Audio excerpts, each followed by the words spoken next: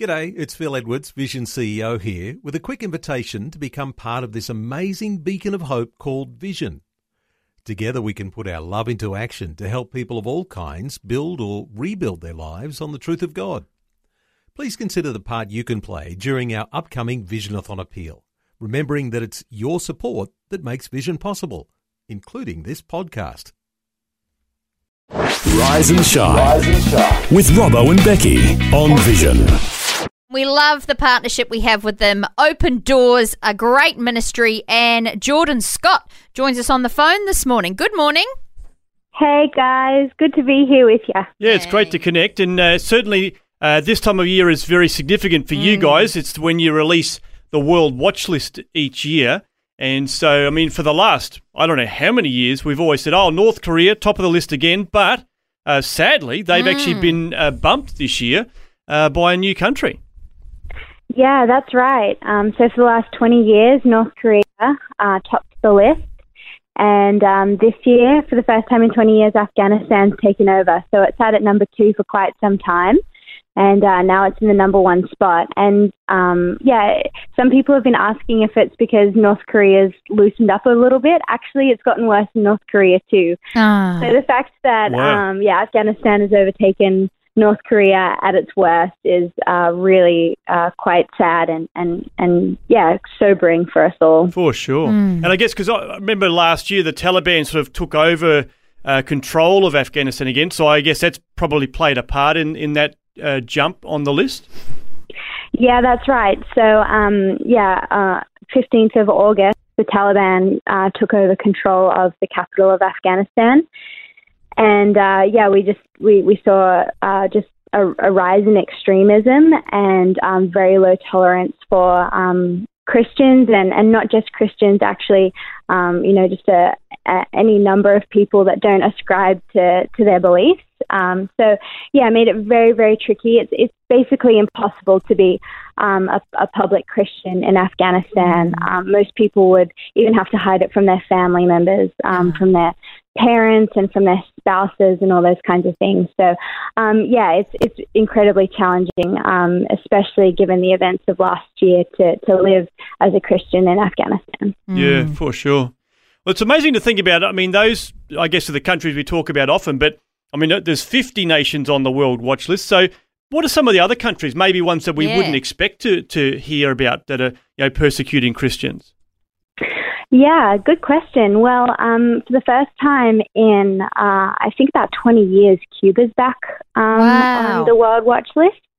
For the first time since 2012. So, so 10 years. 10 years. So Cuba's back on there. A lot of people fly through Qatar, so don't really think about how difficult it would be to be a Christian in Qatar, but that's risen actually this year to number 18, and it was at 29.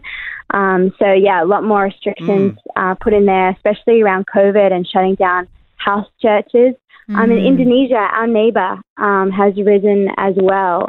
There's a lot of places that, we kind of pass through or go on holidays, and we might not actually realize the challenges of following Jesus in those countries. But, if you look at the World Watch List, you might be surprised by a few.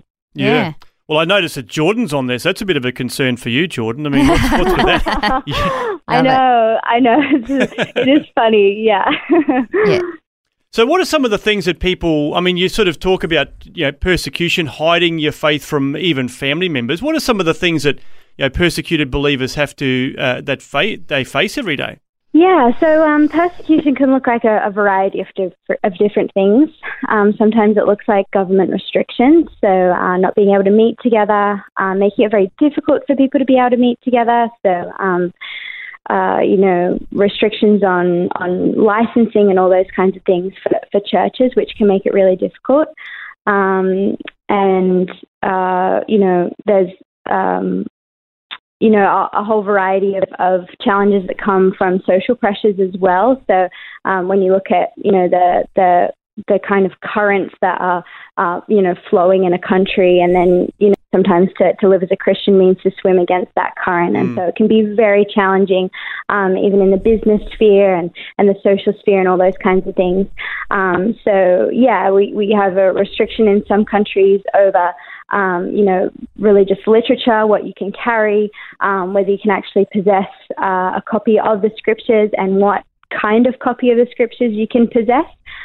Which can be very challenging to follow Jesus without a copy of the scriptures in a language that you understand, or even a translation that actually tells the whole story and the whole truth. So in places like China, we see, there's churches that are allowed, which kind of give this mixed gospel. They're show churches. They're allowed, but they're a mixed gospel that also promote the communist government. Whereas, then we also have the underground church in China, which is preaching a pure gospel, but it's also very, very challenging for them to meet together. We've got all kinds of challenges around the legality of being able to meet together with a pure gospel. So there's a lot of different challenges, and then obviously we see things in the media like we've seen in Afghanistan, which is that more extremist approach to quashing religious freedom. So we see imprisonment and torture and even death, the death penalty for people who convert to Christianity and especially try and share their faith with other people. So it definitely looks different in every country. There's not just one size fits all when it comes to persecution. It looks like all kinds of different things. For I think it's now 360 million Christians. So that's now 1 in 7. Last year it was 1 in 8 Christians that suffer persecution for their faith, and now it's 1 in 7. So wow. It's definitely rising, and everyone's experience of that is going to look slightly different. But it's definitely on the rise, and it looks different everywhere. That's incredible. It's full on to rise. Sort of a whole person. That's right. That is very sad. Absolutely. Yeah. Well, it is a reminder for us to be praying for our persecuted brothers and sisters. And I wonder whether, Jordan, putting you on the spot here, but would you lead us in prayer? We'd love to join with you as we just remember again our brothers and sisters who are facing this sort of persecution daily. Yeah, I would love to pray. Yeah, let's pray. Heavenly Father, we just thank you. Thank you for your beautiful church. Thank you for the way that you are strengthening believers all around the world to face persecution and pay a high price to follow you. And we just thank you that you're worth following no matter the cost, that you are worth giving everything up for, where you're worth even giving up our families for, giving up our livelihoods for, and giving up our lives for. And for many of us on this call, we have faced some kind of a cost.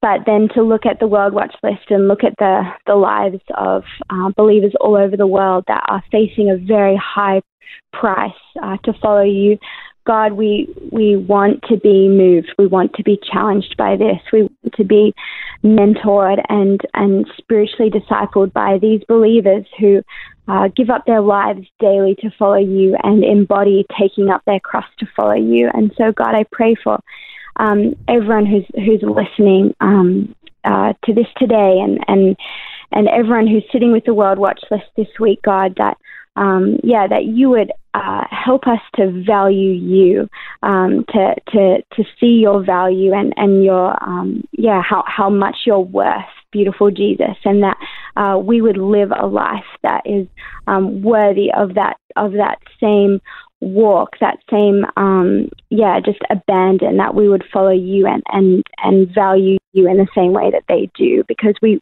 want to be those people that give up everything to follow you. So God, I just pray for Christians that are persecuted around the world, God, that you would just give them the courage and the strength to face whatever comes their way, whether the persecution comes from their families, which can be so painful, or whether it comes from their their cultures or from their government, God, or wherever it comes from. I pray that you give them the strength to stand up and to proclaim you boldly and to continue to share the good news that we have in Jesus. We just give thanks for the beautiful things that you're doing in your church, in this world, even amidst persecution, that the miracles that break through and the way that you're growing your church in the face of persecution. So we just give you all the glory and all the thanks. And we pray that you continue to strengthen and beautify your beautiful church around the world in Jesus' name. Amen. Amen. Wonderful. Well, thank you so much, Jordan. That's really a great prayer and a great reminder of some of the challenges that our brothers and sisters around the world are facing. So if people want to find out more about the World Watch List, the new one that's just been released, of course, it's available on your website, opendoors.org.au. So go online, check it out, and be praying. I think it's a wonderful thing. I mean, even if you take the 50 nations and maybe once one a week, just sort of focus on them and be praying for believers in that nation. But really appreciate the update, Jordan, and for leading us in prayer today. Absolutely. Thanks so much for having us. Yeah, you can go to opendoors.org.au/World Watch List, and there are actually prayer points for every single church, for every single country on there. Right. So you can find that and you can pray through it. And we'd love you to be praying for our persecuted family. And thank you so much for having me today. It's been awesome. Thanks for taking time to listen to this audio on demand from Vision Christian Media. To find out more about us, go to vision.org.au.